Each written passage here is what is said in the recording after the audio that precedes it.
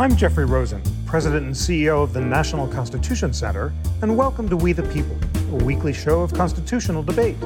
The National Constitution Center is a nonpartisan nonprofit chartered by Congress to increase awareness and understanding of the Constitution among the American people.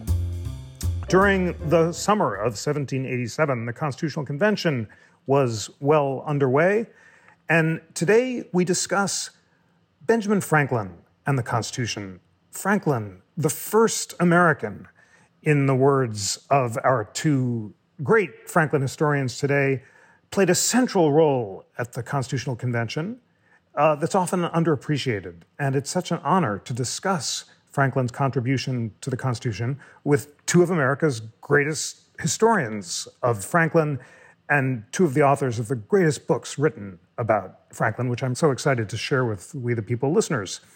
Ed Larson holds the High and Hazel Darling Chair in Law and is University Professor of History at Pepperdine University. He is the author of Franklin and Washington, The Founding Partnership. Ed, it is wonderful to have you on the show. Thank you. Your center is a national treasure. Thank you so much for that, Ed. And H.W. Brands is Professor and Jack S. Blanton, Senior Chair in History at the University of Texas, Austin. He is the author of The First American, The Life and Times of Benjamin Franklin, which was a finalist for the Pulitzer Prize in History. Bill, it's such an honor to have you as well.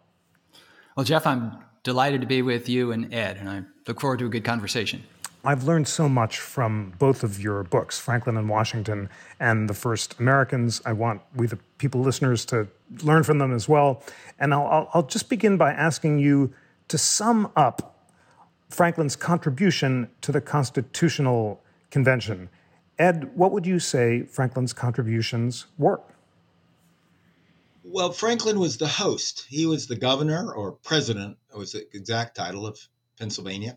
So he was the host of the event and a wonderful host, often with meetings at his home, inviting people over. He lived only a couple blocks away from where they met, and he could meet with them under his mulberry tree or up in his he just added a wing to his house that was lovely.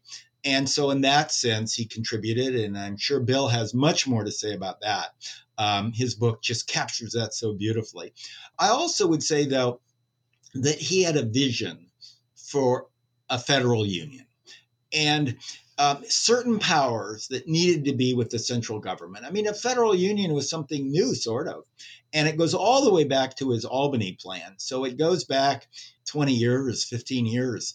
And he's had this consistent view that the central government needed certain powers, which included control over interstate and international commerce, so he could grow the economic pie. He had that vision because he had print shops all over the colonies, and he knew they needed to break down these barriers because each state was essentially a separate economic union. Also, power to deal with the Native Americans, to open the frontier, over things about military power, over international power, so our ambassadors could have effective control, and the power to tax and spend for the general welfare. Now, those are important powers, and they didn't exist under the old Articles of Confederation, and he knew those were needed. So he brought that vision. He brought the sense of compromises, and I'm sure we'll talk about how he was the leader in working the compromises. And finally, he was one of the two truly national figures, along with George Washington. And from my study of the ratification process, it would not have been ratified without his committed support. And critically, he represented a distinctly different ideology. George Washington, I would say, would be viewed as somewhat right of center. Franklin is viewed as left of center. And he was about the only trustworthy person who might have become an anti-federalist who didn't. And his support of the Constitution, as reflected in his closing speech, which was published, the only thing from the convention that was published at the time, published nationwide, that was critical for ratification. Thank you so much for that. You've emphasized Franklin's commitment to union, to compromise, the fact that he was a nationalist who is left of center, and in your wonderful book, you call him, along with Washington, an Enlightenment pragmatist whose sense of compromise was crucial to the fact the convention was passed. Bill, as Ed says, your book so beautifully brings us to Philadelphia, gives us a sense of what the streets felt and smelled like and how Franklin was walking there. Tell us about the role he played as host and also the crucial role of his temperament in making the Constitution possible. Sure, I'd be happy to. But first, actually, I want to build on what Ed said about Franklin's vision. I think this is absolutely critical because Franklin he had been a reluctant revolutionary. Franklin had been a great fan of the British Empire, and he had hoped that the British Empire could become enlightened enough that it would find room for a growing America, and that America and Britain could become the twin pillars of this Atlantic-spanning empire. And he was grievously disappointed when British officials, to his way of thinking, were too short-sighted to be able to embrace this. So Franklin had seen the American colonies, now the United States, grow from very little in the early 18th century. He was by far the oldest delegate to the Constitutional Convention. And so he had seen in his lifetime the growth of this, and he assumed that it would continue to grow. And so he understood the need for and the potential in this federal union that they were putting together at Philadelphia, because there had to be room for growth. There had to be room for new states to enter this thing. So there had to be accommodation for what was going to happen, not just next year or next decade, but the next century. He had lived most of a century himself. The other thing he brought, you refer to this, is Franklin brought a certain temperament to the proceedings at Philadelphia. The driving spirits were ambitious young men like James Madison and Alexander Hamilton. They had much of their political futures ahead of them. Franklin's political career was behind him. He knew this. His life, most of his life was behind him. He knew this was sort of his swan song. And so he wanted to remind the delegates that things don't turn out as you expect. So you have to make accommodations for that in the real world, as opposed to the world of your ambitions or your dreams, you have to make accommodations. You have to make compromise. Nobody gets everything that he wants. And strikingly, there's a moment in the convention when Franklin says, we really ought to open these sessions with a prayer. And this would seem out of character for people who knew Franklin from way back. When he was a young man, he was almost an atheist, and then he became an agnostic for a while. But this really said less about Franklin's view of higher powers than his desire to convey a reminder to those individuals at the convention who tended to be pretty full of themselves, that they needed to step back and take on a little bit of humility. Franklin, as you said, was the host, as Ed said, was the host of the convention. And he was the only one who might have disputed with George Washington to be president of the convention. And that was quite an honor. This was a big deal. But he stepped aside in Washington's favor, in part because he suspected, as did many of the people at the convention, that Washington would be the first chief executive of this new government. And Franklin was too old for that. He wasn't well enough for that. But it was also to set the tone that, no, in this convention, we're not going to grab what we want. We're going to do what's best for the country as a whole, for this new government that we're designing. Thank you so much for all of that and your wonderful emphasis on Franklin's sense of compromise, and the fact that he changed his view about Britain is captured at the very beginning of your book, which begins in January 1774, where he's sitting in the cockpit in Britain being investigated by the House of Commons for his role in revealing letters of Thomas Hutchison. And that sense of personal humiliation changes his sense of allegiance. He no longer views himself as a British subject, but as indeed the first American. Ed, let's stay at the convention with Franklin's substantive contributions and dig into several of them. He didn't speak frequently, but his interventions were significant. And one of the major ones had to do with the role of the executive. Tell us about Franklin's own experience as president of Pennsylvania and how that influenced his views on the executive at the Constitutional Convention. Yes, he didn't speak much. That's correct. But that was not just at the convention. That was his style. Franklin was one of those amazing people like an Isaac Newton or a Da Vinci that were just like, they come from another planet. They're so smart. And they're just, it's unworldly. There wasn't anybody like him. And his whole life, he had learned that the way to succeed was to shuffle his ideas off to other people. He wrote about that. So he would try to bring in allies and then shuffle ideas to them and let them propose them. He did that all his life because he had all the answers. He was truly an amazing person in that way. And so, yes, he didn't speak much, but he had all the answers. And a lot of the key compromises actually come from him, but he shuffles them to other people to where they're more effective because he was comfortable in his own skin. He was like Washington in that respect. So he didn't need the credit himself. Now, on the presidency in particular you raised, that's where he had less success. Because if you look back at the convention, it started with the Virginia Plan, which apparently he had according to the best documents we had, he actually had a role in drafting it. That was sort of the Pennsylvanians and the Virginians jointly worked on that proposal beforehand while they were waiting for a quorum. And it would have been much more like a European-style democracy if we'd followed through, because the original Virginia Plan had Congress picking the president, sort of like happens in most parliamentary democracies. Now, it'd be for a term, but they'd pick them, and that would have shifted things. And so the battle was always how to design the presidency. In fact, the toughest thing for the delegates, the toughest single thing, there certainly were issues over slavery, and there were issues over the Senate, whether it comes from the states or is picked by the lower house. But the presidency devoted more time than any other single issue. And they were battling over, England. One of the problems was England,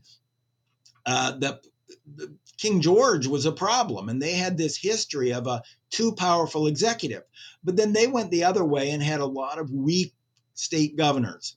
And of those weak state governors, the only one who could make their state work when he was governor, or president was the actual title, was Franklin. Franklin was a very successful governor. He made Pennsylvania work. But that was the strength of his character, the way he could make all the parties work. Most of the weak governorships didn't work, where the strong governorships like New York, Governor Clinton, or Massachusetts, they were more successful. And so there was a debate over how strong do we want to make the presidency. And so there was a push for a strong presidency that Washington always supported because he too figured, as you suggested, he too figured he'd be the first president. And do we want a weak presidency, which Franklin always was afraid of too strong a presidency. He believed in popular democracy. He was a key person in drafting the Constitution for the first Constitution for the state of Pennsylvania. And that put all power in the lower house legislature, or most power, and a weak governorship.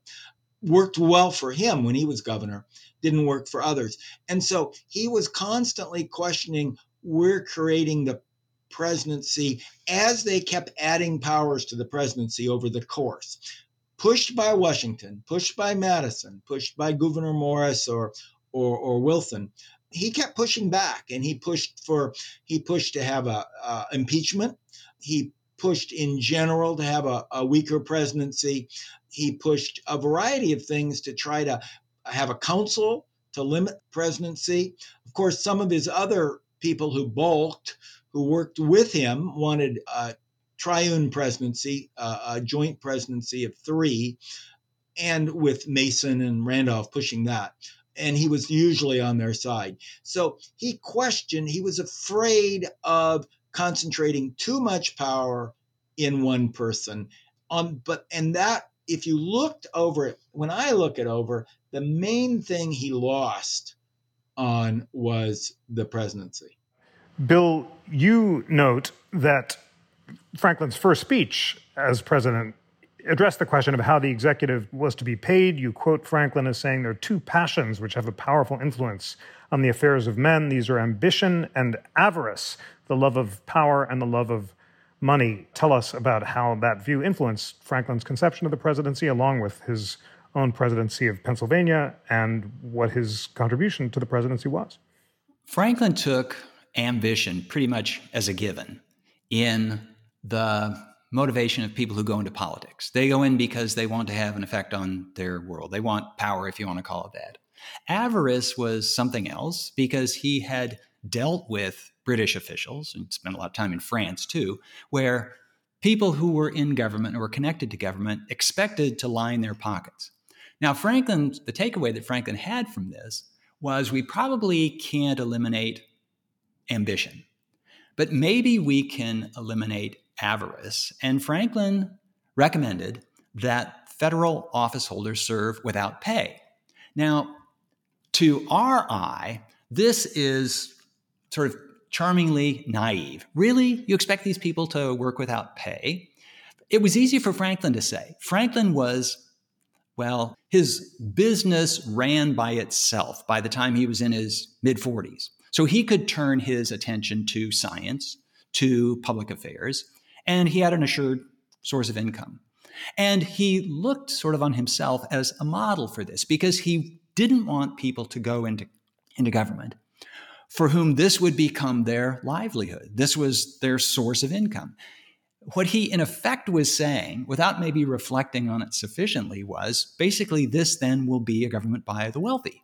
And Franklin probably would have thought that's not such a bad thing. But Franklin, again, is in another way a real sort of Enlightenment 18th century figure, rather than, let's say, a 19th century figure, where he believed that a republic required virtue in citizens and in elected and other officials. And without Republican virtue, whatever they did at the Constitutional Convention would probably fail. And so this motivated the statement that he said to have given shortly after the convention concluded, when he was met on the streets of Philadelphia by a woman who lived in the city and asked, Dr. Franklin, what have you given us?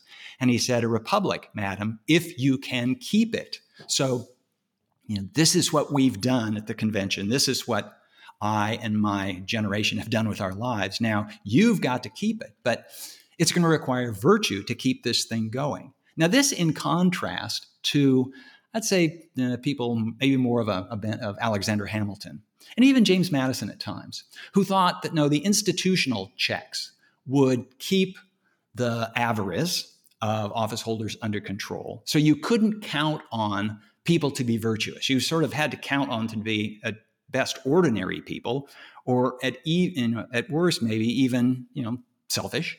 And so you have to build into the system checks on avarice, checks on ambition. So in this regard, Franklin, as modern as he was in many other things, was a bit of a throwback to an earlier time and imagined a government.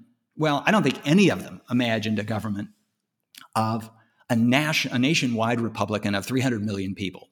I think this was beyond their conception. They were thinking of this relatively small community. And I think that one of the we look on their handiwork as something that has lasted these 2 centuries plus. But I think that any of them would have been astonished to think that the country that they created would still be living under the same constitution. I sometimes think they would have thought, boy, have you no ideas of your own? But that's sort of another story.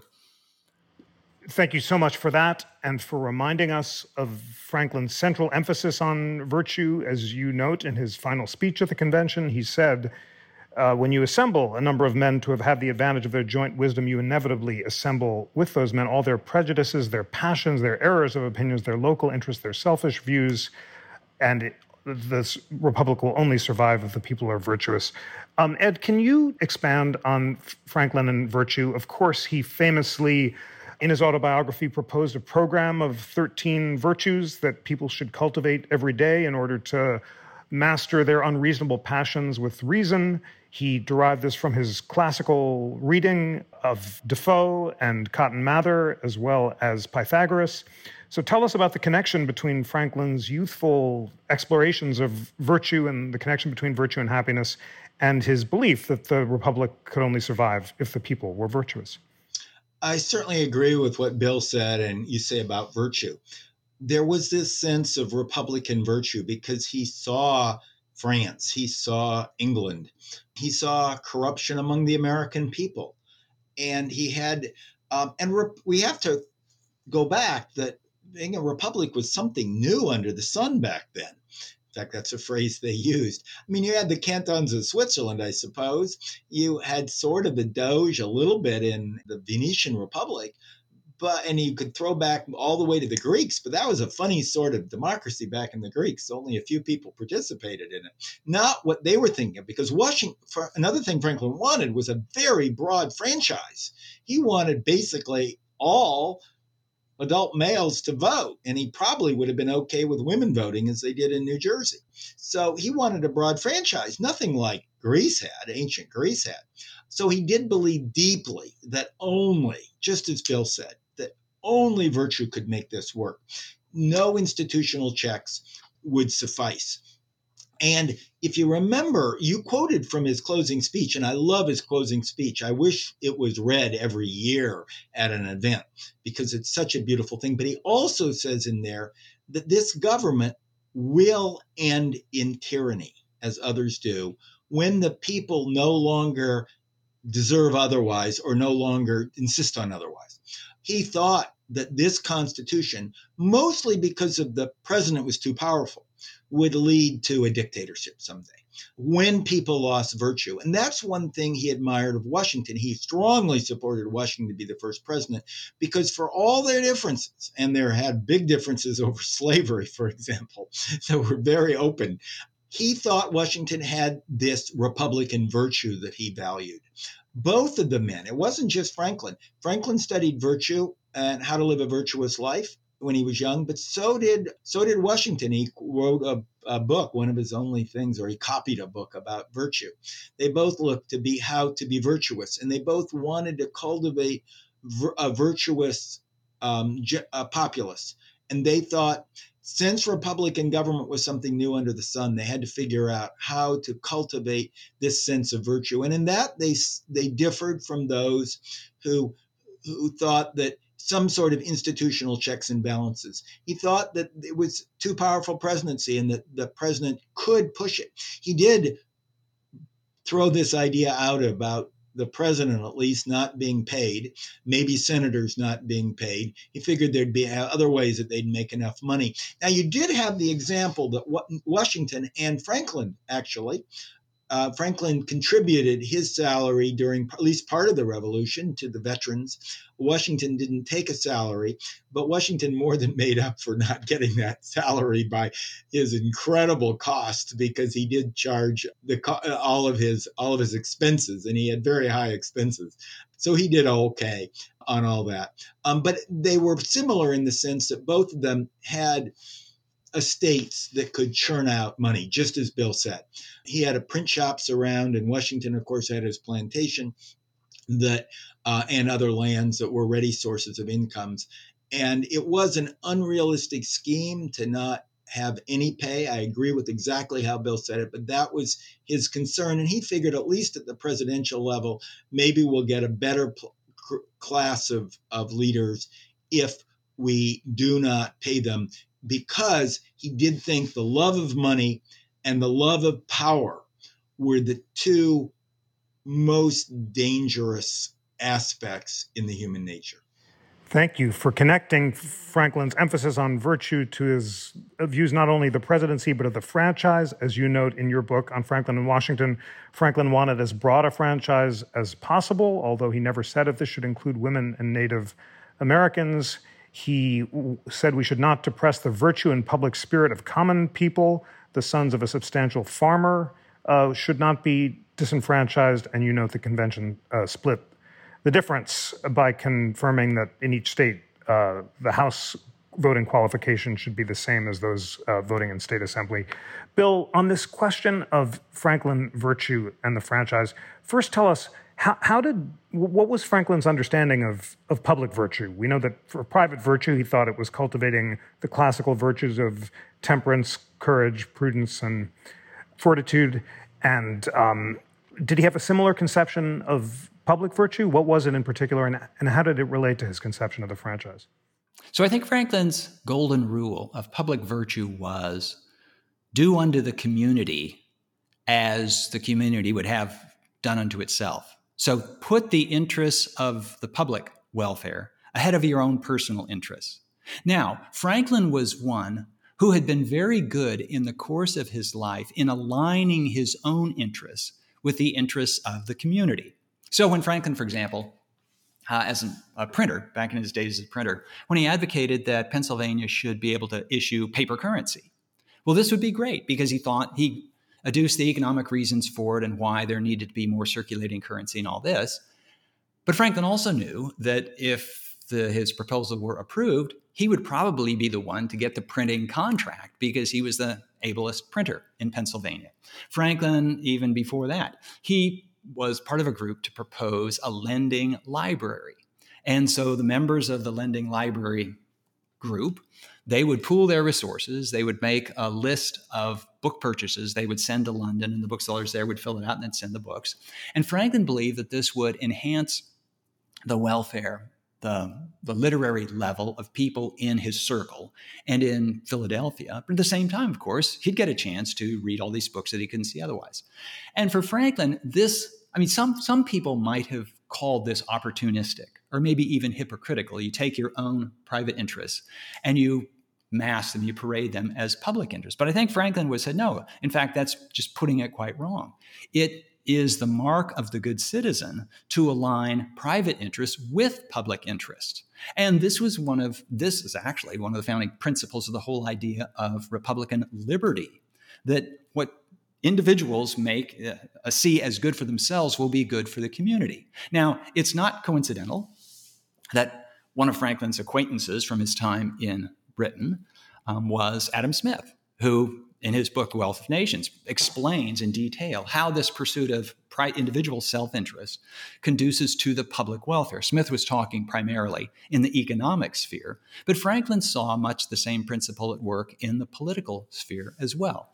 And so for Franklin, some people would say private virtue, especially in those days, would have said that private virtue requires a certain religious view, and maybe even a certain sectarian view. People had very strong religious and sectarian views then. For Franklin, none of that. And for Franklin, he might have said that there was some kind of link between private morality so were you good to your children? Did you cheat on your wife or something like that? And public virtue, but that wasn't the heart of it. The heart of it was, are you willing to see what is in the public interest? And are you willing to put the public interest ahead of your own personal and private interests? And again, this goes back to the fact that Franklin was in a position in his life where he really didn't have to pay much attention to his private pecuniary interests. He was set for life. And so he could put the public interest foremost. But it was going to be more of a problem for younger generations who didn't have the benefit of that prior business success that Franklin had before he went into public life. Are you willing to put the interests of the public before your private personal interest? A superb definition of virtue for Franklin. And indeed, as you note, in his autobiography, when Franklin proposed the ideal prayer, it was that wisdom that discovers my truest interest rather than for any particular blessing miraculously to happen.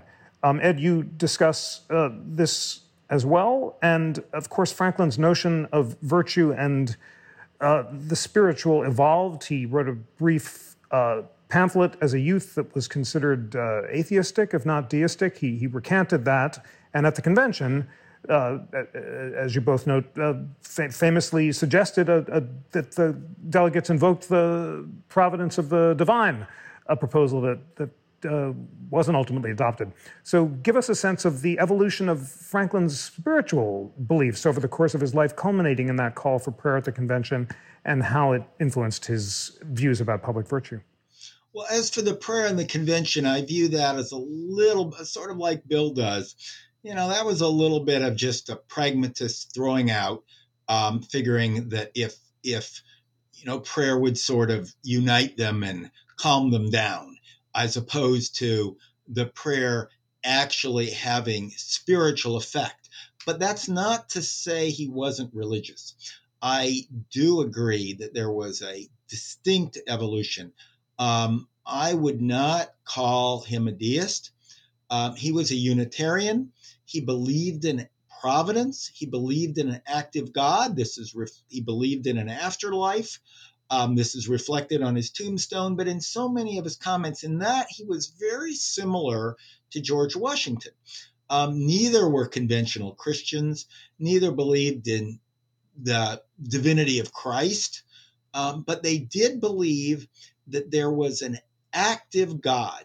And this is where, Jefferson, I think, later came around to this viewpoint, but the Jefferson would not have been there then, where I would call him a providential theist if I had to invent a term. He believed in an active God who actually intervened, and he repeatedly wrote in private letters and also in public comments, but private letters that were believable, that the revolution would not have succeeded if God wasn't on their side, that there was a providence acting. And Washington expressed this about the Constitutional Convention, but so did Franklin, that the pulling together of the Union, that God had a special place for America. And that was a sense of how he viewed the future prospects, the success in the revolution, which was almost a miracle, and the success of Philadelphia, which was almost a miracle. Washington used that term, but Franklin used similar terms. And so he had a deep sense of an abiding God that cared about these virtues and that cared about America as a possible new experiment of where the world could go, that America was going to be a model, no longer England. He did have that great sense of England and a transatlantic union earlier in his life, but now it was America that was going to be a model for the future to bring the people of the world, at least the people of Europe, to a higher, more Republican status that was reflected in the various writers of the Enlightenment. He did deeply believe in the Enlightenment, but the Enlightenment did not leave him away from God. It led him to this sort of God that Joseph Priestley, who became a good friend, would have been probably the main proponent of. If people know the theology of Priestley was in England and then came to America and would have been considered one of the founders of Unitarianism. And that's where Franklin was. And that sense came out, in his call for prayer, but his call for prayer, I think, was also a pragmatic device. We see so often in his virtue, I love the way Bill described it, that here was a man who deeply believed, yes, he did get rich. Came from nothing, an indentured servant, and found his own way to wealth. But he believed that was working with the wealth. It was improving the entire state, colony, state, the union, that these worked together, that he wasn't taking away from the greater good. By his own success, he was adding to it. And that was his sense of Republican virtue and his sense of promise. He had a tremendous optimism. He was an optimistic figure. He thought America was getting better, would open to the West, would add new states, and would become something new and great under the sun. Thank you so much for that powerful phrase. A providential theist, as you call it, is supported by Franklin's words at the convention, where he says, "The longer I live, the more convincing proofs I see of this truth, that God governs in the affairs of men, and if a sparrow cannot fall to the ground without his notice, is it probable that an empire can rise without his aid?" Bill, can you give us your thoughts on the evolution of Franklin's spiritual beliefs from his youth, where he's resisting the rigors of Cotton Mather's predestinarianism and focused more on imitating Jesus and Socrates, to the more theistic views that he's expressing at the convention? Yeah, so when I was researching and writing about Franklin, I sometimes thought that you could take Franklin out of Puritan Boston, but you couldn't quite get the Puritan Boston out of Franklin. So he ran away from home, in large part in rebellion against his brother, here was this really bright young man who couldn't see his way forward ahead at the age of 17 against the authorities that were in power then and there.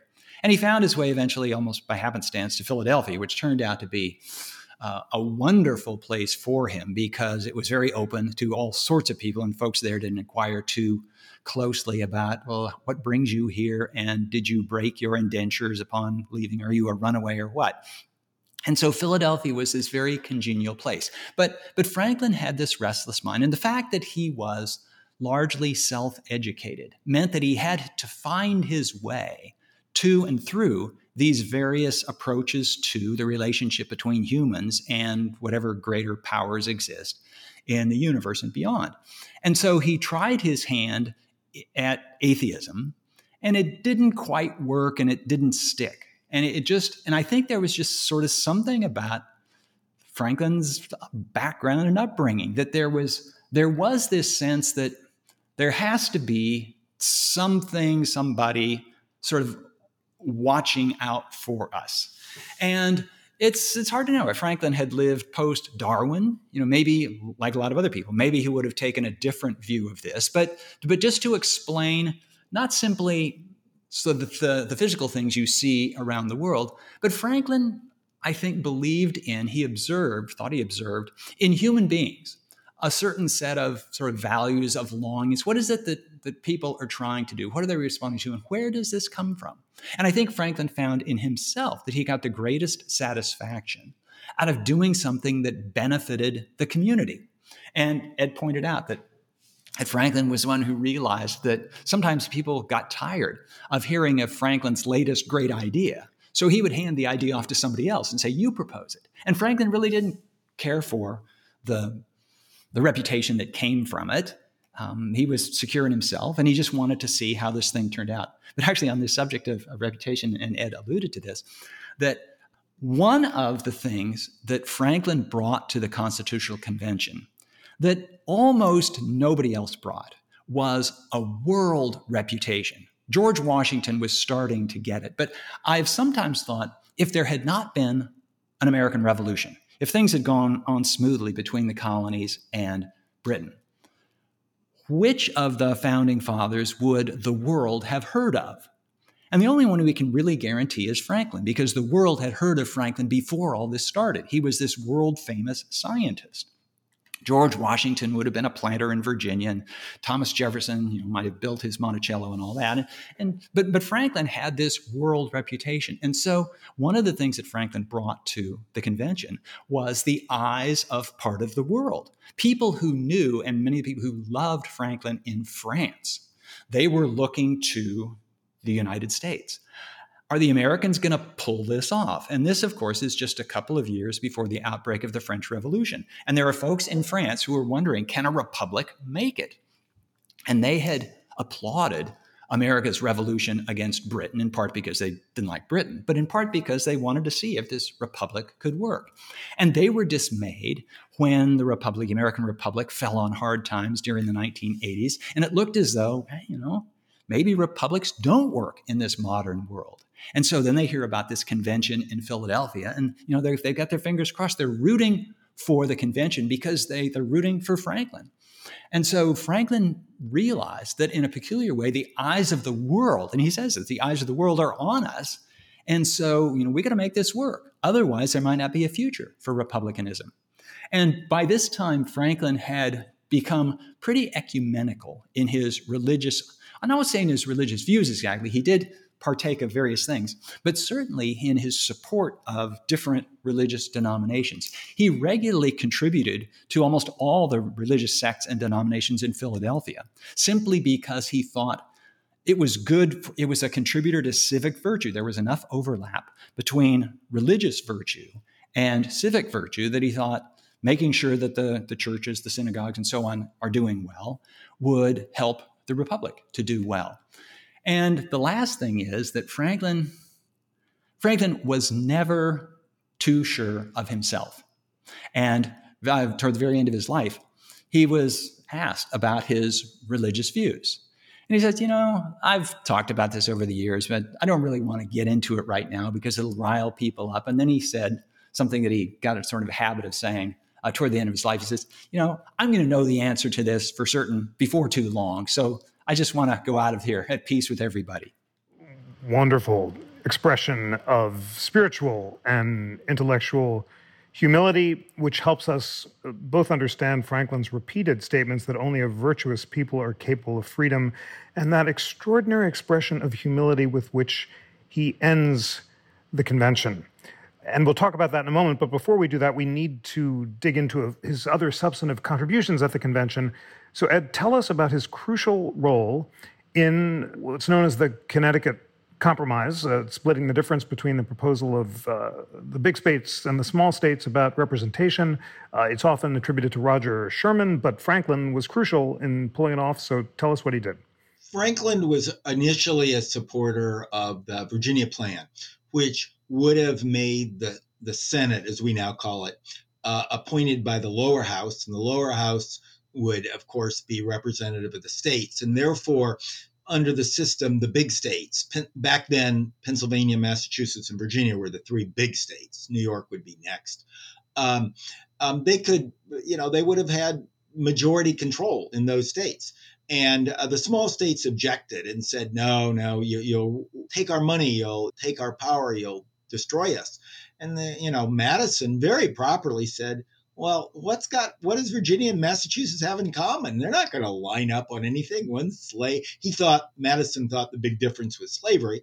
Yeah, it's a slave state and a free state. It's a manufacturing state or coming manufacturing trading state versus an agricultural state. They're not going to line up. Madison was right on that point, but Franklin was there at the beginning.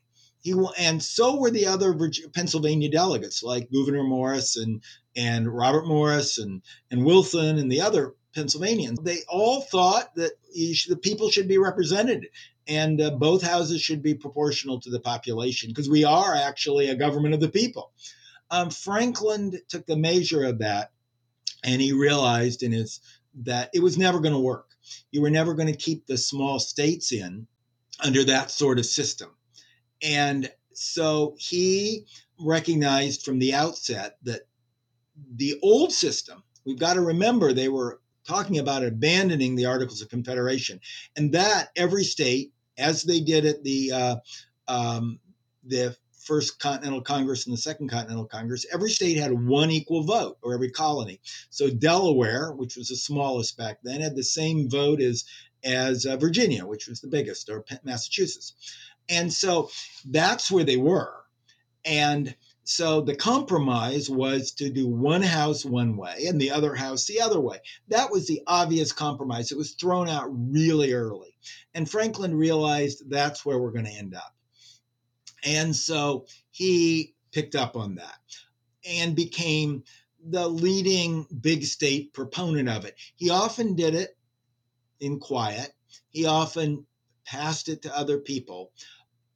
But people knew that's where he was, that he was willing to make that compromise as he was always willing to make. He was pragmatist, like Washington. He was willing to make compromises for his greater goal. His greater goal, remember, was a stronger central government. He believed deeply that so his goal, his ultimate goal, and he was willing to compromise on means to get to his end. His goal was this stronger central government because he didn't think that they could survive as individual states. They would just come together to cut each other's throats, as he put it. So to get that, he realized this compromise was needed. And not only did he talk about it, not only did he push it for other people, not only did he happily push it over to Roger Sherman to get the credit for it, also, when he got Gouverneur Morris to go ahead and back down. He was one of those young, active people, I think, of a par with Madison. If I had to look at the young pushers who made it all work, I would say Wilson and Hamilton and Madison and Gouverneur Morris. And so he got Gouverneur Morris to flip over and be willing to back it. Washington helped in that. Washington met with Gouverneur Morris the day before. And then they put together a committee. And instead of the radicals, they put onto this committee the small state people who were committed to representation and the big state people like Franklin who were willing to compromise. So Franklin effectively led that committee. It met at his house, and it worked out the so-called Connecticut Compromise, the compromise between the New Jersey Plan and the Virginia Plan that split the difference and had a Senate that would be equal numbers to every state. Then Gouverneur Morris tweaked it again. And the key change that Gouverneur Morris made that made it a national Senate rather than a state Senate. Remember, the problem with the Articles of Confederation is each state was after its own interest, and they could control their delegates. That is, they could tell them how to vote. The state legislatures could tell their delegate in the Confederation Congress how to vote, and also they could recall them if they didn't vote right. And so Gouverneur Morris cleverly, and he was the Rube Goldberg of the, I like to consider him the Rube Goldberg of the Constitutional Convention, inventing the electoral college system with all its gimcracks, but also having the senators appointed for terms. Yes, they're appointed by the state legislatures, but for terms, long terms. And he figured that would make them independent, think nationally. They would live off in this, rather than living in their states and having to always go back to work up political power. With 6 years, they would move to this new federal city that they were going to create. Remember, the Constitution also called for creating a federal city in some new place. And they would have these terms, and suddenly they'd be more interested in the central government they were the local government. So they threw a wrinkle into this Connecticut Compromise, but Franklin was central, absolutely central to the entire process. And he actually worked very closely with Gouverneur Morris. He'd often give, when he couldn't give a speech, he'd pass it on to either Gouverneur Morris or Wilson to read for him at the convention. So this was in so many ways, I view this as more his compromise than the Connecticut Compromise.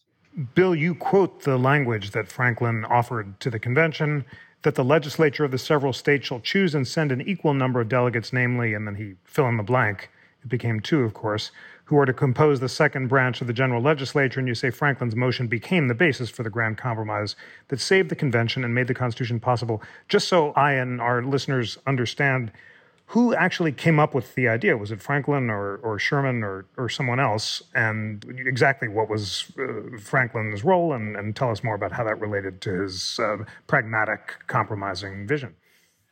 Well, possibly Ed has more insight on this than I do, but I find it impossible to tell exactly where this originated. These were people who were gathering daily to discuss this stuff, and they were gathered, that was in the convention hall, and then they were meeting outside, and they were speaking to one another.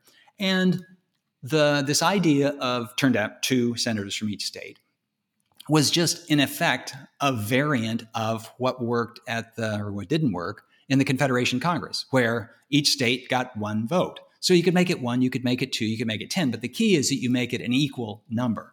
And so the idea was in the air. I can't say that Franklin was first to come up with it or Sherman or whoever it might have been, but it was one that was pretty obvious once it was articulated. And I'd like to add something here that I think contributes to Franklin's national view of all of this.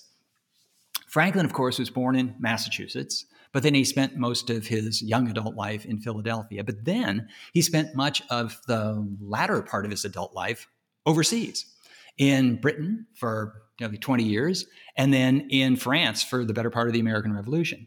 And it's, I think, an experience that lots of people have had, that when you get out of the United States, you tend to think sort of more as an American rather than a resident of Texas or California, wherever you might be. And so Franklin was, they made the extreme version of this is the astronauts who went to the moon and look back, now I'm an Earthling, now I'm a part of the human race rather than just an American. And so Franklin had been thinking of the United States as this United States, sort of looking from the national view. And it came to him more naturally than it did to people like Washington, who never left the United States, people like Jefferson, who was a Virginian through and through, and the Adamses were Massachusetts men. And so it was easier for Franklin to see things in these national terms. Now, it sort of came naturally to him in his support, as Ed points out, for the idea that representation should be by population rather than by state, because he was from one of the biggest states. And so it would benefit Pennsylvania. But I think, he wasn't thinking in Pennsylvania terms. He had the ability to think nationally and to think sort of where all this would lead. And he really was of a belief that Republican principles mean that people should be represented more or less equally. And I won't say that he thought of the divisions between the states as artificial divisions, but he thought if it is indeed a national republic, rather than simply a confederation, because that's what they had, and that simply confederation, that hadn't worked. So they need to do something else. They need to make this a national government. So it came naturally to him, but at the same time, he understood that this simply isn't going to fly. Although agreement was made at the beginning of the Constitutional Convention that we're not simply going to propose amendments to the existing Articles of Confederation. We're going to start over again. There still was an understanding that this thing is going to have to be ratified state by state. And, if we leave all of the Rhode Islands and the Delawares, out of this, then we're not going to get sufficient consensus to make this thing fly. So we have to bring them on board. There was something else as well, and this is reflected in Franklin's closing speech, where he says that this isn't a perfect constitution, but it's the best we can do at the moment. And Franklin was enough of a pragmatist and enough of just a believer in human nature that you never get anything perfect. You never get anything right for all time. And Franklin looked back on his own life and that of Washington, who's the next oldest in the convention, and some of the younger men, and we've done a lot. We have won independence for the United States. We won our war against Britain, and now we're setting up this government. And so, okay, we didn't get it all done. We got to leave something for the next generation. So, we'll do what we can with this. And if there are problems with this, you next generation or the generation after that, you fix it. It'll be your job to do in the future. Before we close by digging into the closing speech, let's just review Franklin's final contributions to the convention. You, Bill, note that he advocated requiring not one but two witnesses to the same overt act of treason, which would become crucial in the treason trial of Aaron Burr. He seconded a motion calling for an executive council to assist the president, and he acquiesced, although didn't take the lead, in the infamous compromises over slavery. Ed, what can you tell us about Franklin's contributions to the debates over slavery and the other contributions to the convention that we haven't yet discussed? Well, I agree with Bill and this is important to emphasize when you're going into those slavery compromises. And here we have to work, with some of his letters and some of his comments, and we have to sort of piece together what he was thinking. But it's akin to this deal on the representation of the states in the Senate. I think he was fundamentally opposed, ideologically opposed to having two senators from every state. He really did believe in popular representation, but he was willing to accept it just on the grounds that Bill said, is we got to get this through. I don't support this at all. It was the same thing on his presidency. He fundamentally believed the presidency was given too much power. He thought that was dangerous. He thought the Senate was given too much power. It was an aristocracy, as he'd call it. But this is the best we can do now, and it can be improved or fixed. And that's the thinking you have to go to his views on slavery. Because by this time, Franklin was president of the first abolitionist society in America. He had a long evolution on his views on slavery.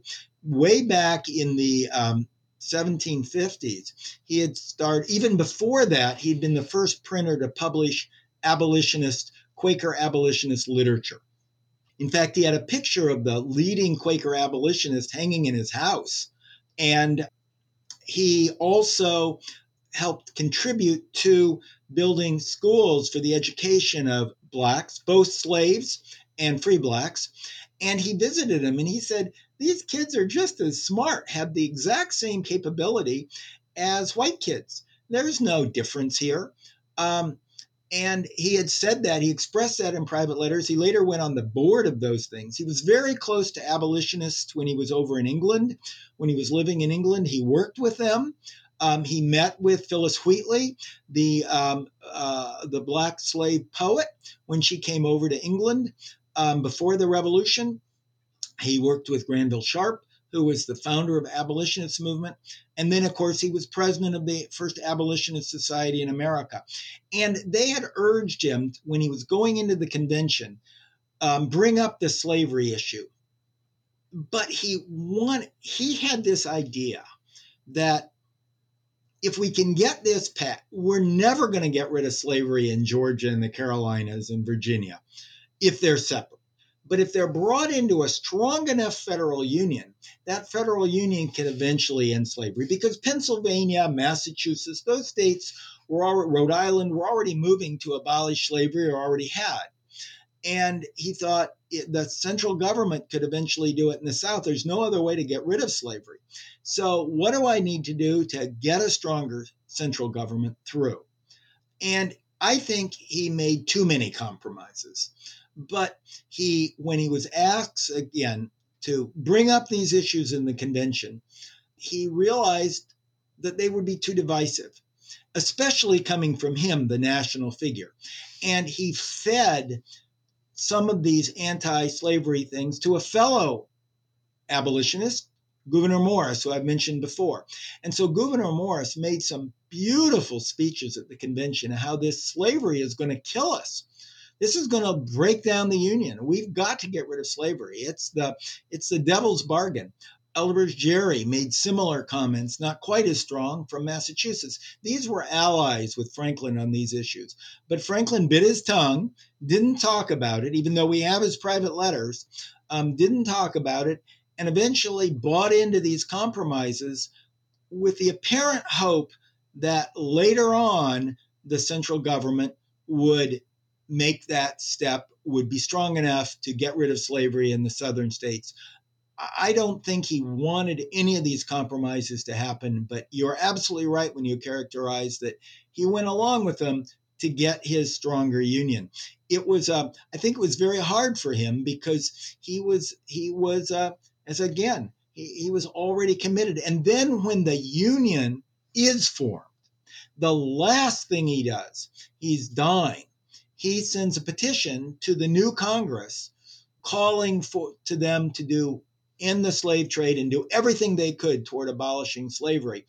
And then writes popular articles, some beautiful satirical articles in newspapers backing this, which made the issue of slavery explode at the federal level in the first Congress. Now, Madison eventually tamps that down, succeeds in tamping it down. But I think Franklin is deeply wants to get rid of it, but is willing to buy compromises. And I would be curious what Bill said on this. I think throughout his whole life, he had principles, but I think you could see all through his life, sometimes he compromised more than he needed to. Bill, please do share your thoughts about Franklin's compromises about slavery and any of his final contributions to the Constitutional Convention. Franklin's views on slavery and on relations among the races changed dramatically in the course of his life. When he was running the Pennsylvania Gazette and running his household in Philadelphia, he owned a couple of slaves simply because that was the way household labor and low-paid or unpaid labor was conducted in Philadelphia. And he didn't really think anything of it. By the time he started to think about it, he thought, well, wait, this isn't such a good idea. And so he basically let his one of the slaves that he took with him to England run away, and he chase him down.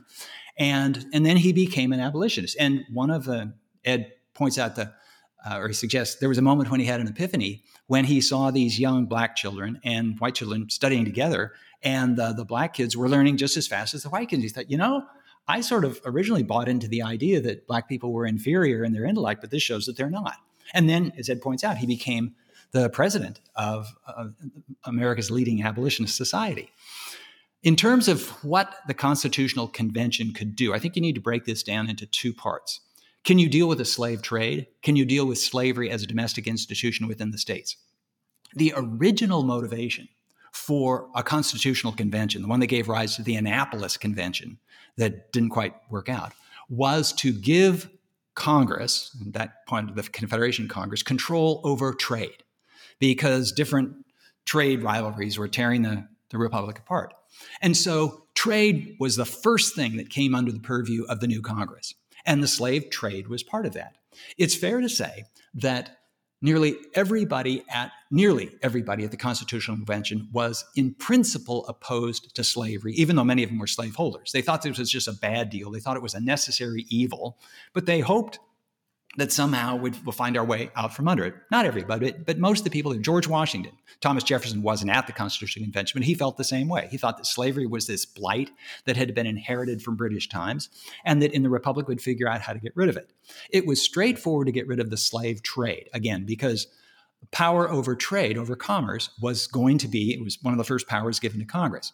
What you could do about domestic institutions, this was a much bigger deal, because for the most part, the Constitution stayed away from telling individuals in their daily lives within the states what they could do. So Congress wasn't going to pass laws, for example, against murder. No, that was a state consideration. And Congress wasn't going to tell the states whether women could vote or not. Congress couldn't establish or disestablish churches within the states. That was for the states to deal with.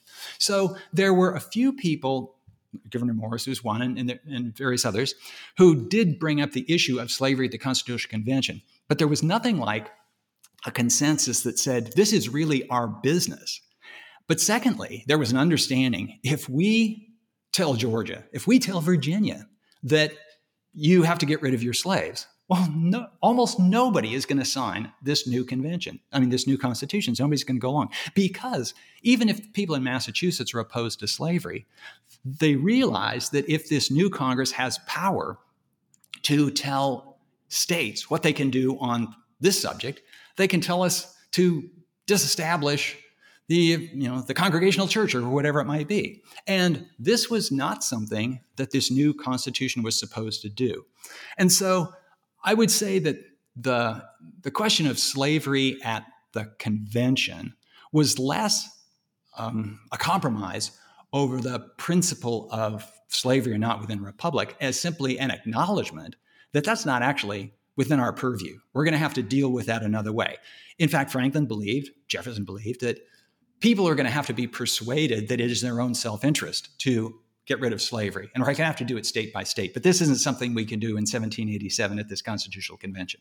And if we do, this thing will never get ratified. Well, it is time for closing thoughts in this superb discussion. Both of you have talked about how meaningful it is to read Franklin's final speech at the convention. I'm going to have the pleasure of just reading one sentence from it and ask you for your final reflections on it. It's so much in the spirit of the 13th of the virtues that he had recommended as a young man: imitate Jesus and Socrates.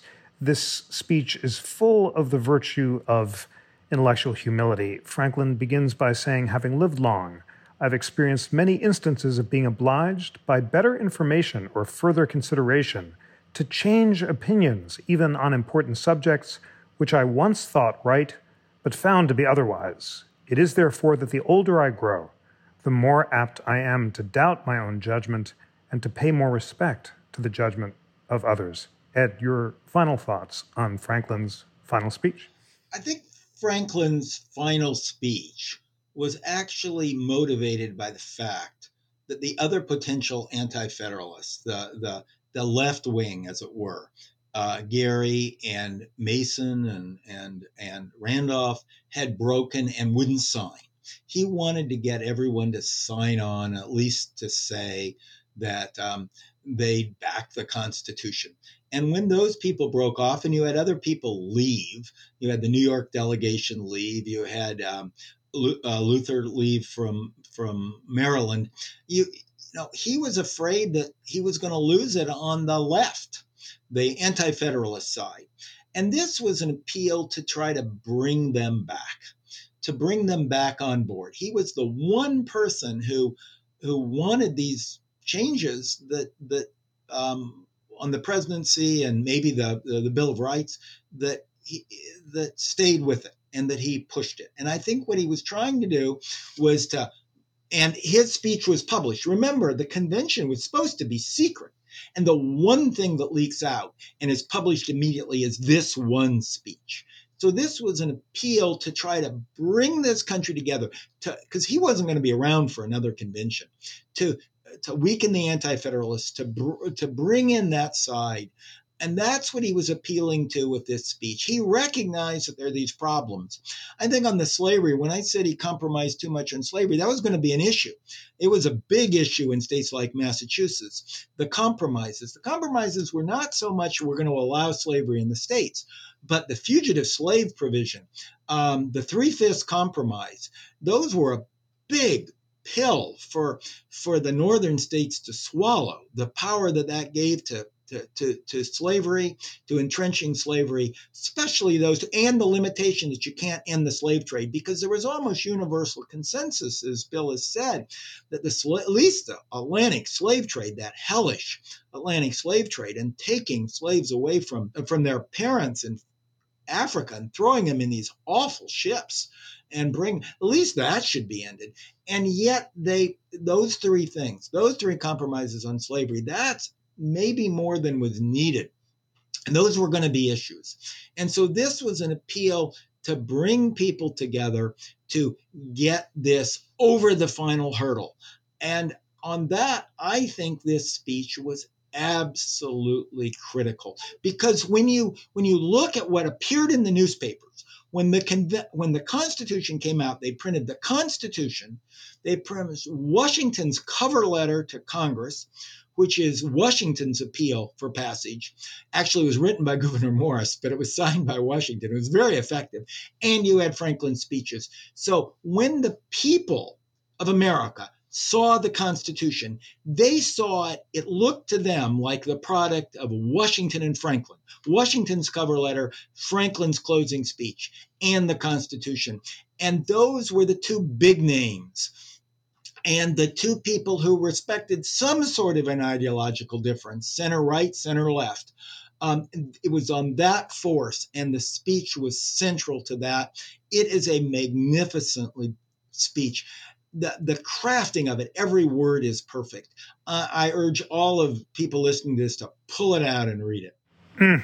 Absolutely. Yes, indeed. We, the people listeners, please read Franklin's closing speech, as Ed suggests. And Ed, your suggestion that Franklin's closing speech and Washington's cover letter were the main thing that folks knew about the convention, making his influence and that of Washington all the more central. So Ed, Franklin's final words are, "I cannot help expressing a wish that every member of the convention who may still have objections to it would with me on this occasion doubt a little of his own infallibility, and to make manifest our unanimity, put his name to this instrument." Bill, your final thoughts on Franklin's closing speech and his contributions to the convention. As with many things that Franklin said and wrote, he, in this case, was speaking not only for the moment, but for the ages. The moment was, can we get the convention all to get behind this thing that we have produced and send it out as a united front to the states so they can make a decision upon it? But what he was also saying was, a republic's only going to work if we have this sense of humility, if we have this understanding that none of us is omnipotent, none of us has all the answers. So this is something that every generation can read and basically apply it to their own views of politics. If lawmakers today would read this every morning when they got up, I think we'd all be better off for it. A republic will only work if we have this sense of humility. Beautifully put. Thank you so much, Ed Larson and H.W. Brands, for a wonderful discussion of Franklin and his contribution to the convention. Dear We the People friends, in addition to reading Franklin's final speech, please treat yourself to the learning and light of reading Ed Larson's Franklin and Washington, the Founding Partnership, and H.W. Brands' The First American, The Life and Times of Benjamin Franklin. Ed Larson, H.W. Brands, thank you so much for joining. Jeff, thank you so much. It's been an honor to be with Bill. That's always a treat, and to do anything with the Constitution Center. Thank you, Jeff. It was my pleasure, Jeff. And Ed, thank you very much. And Jeff and the Constitution Center, keep up the terrific work.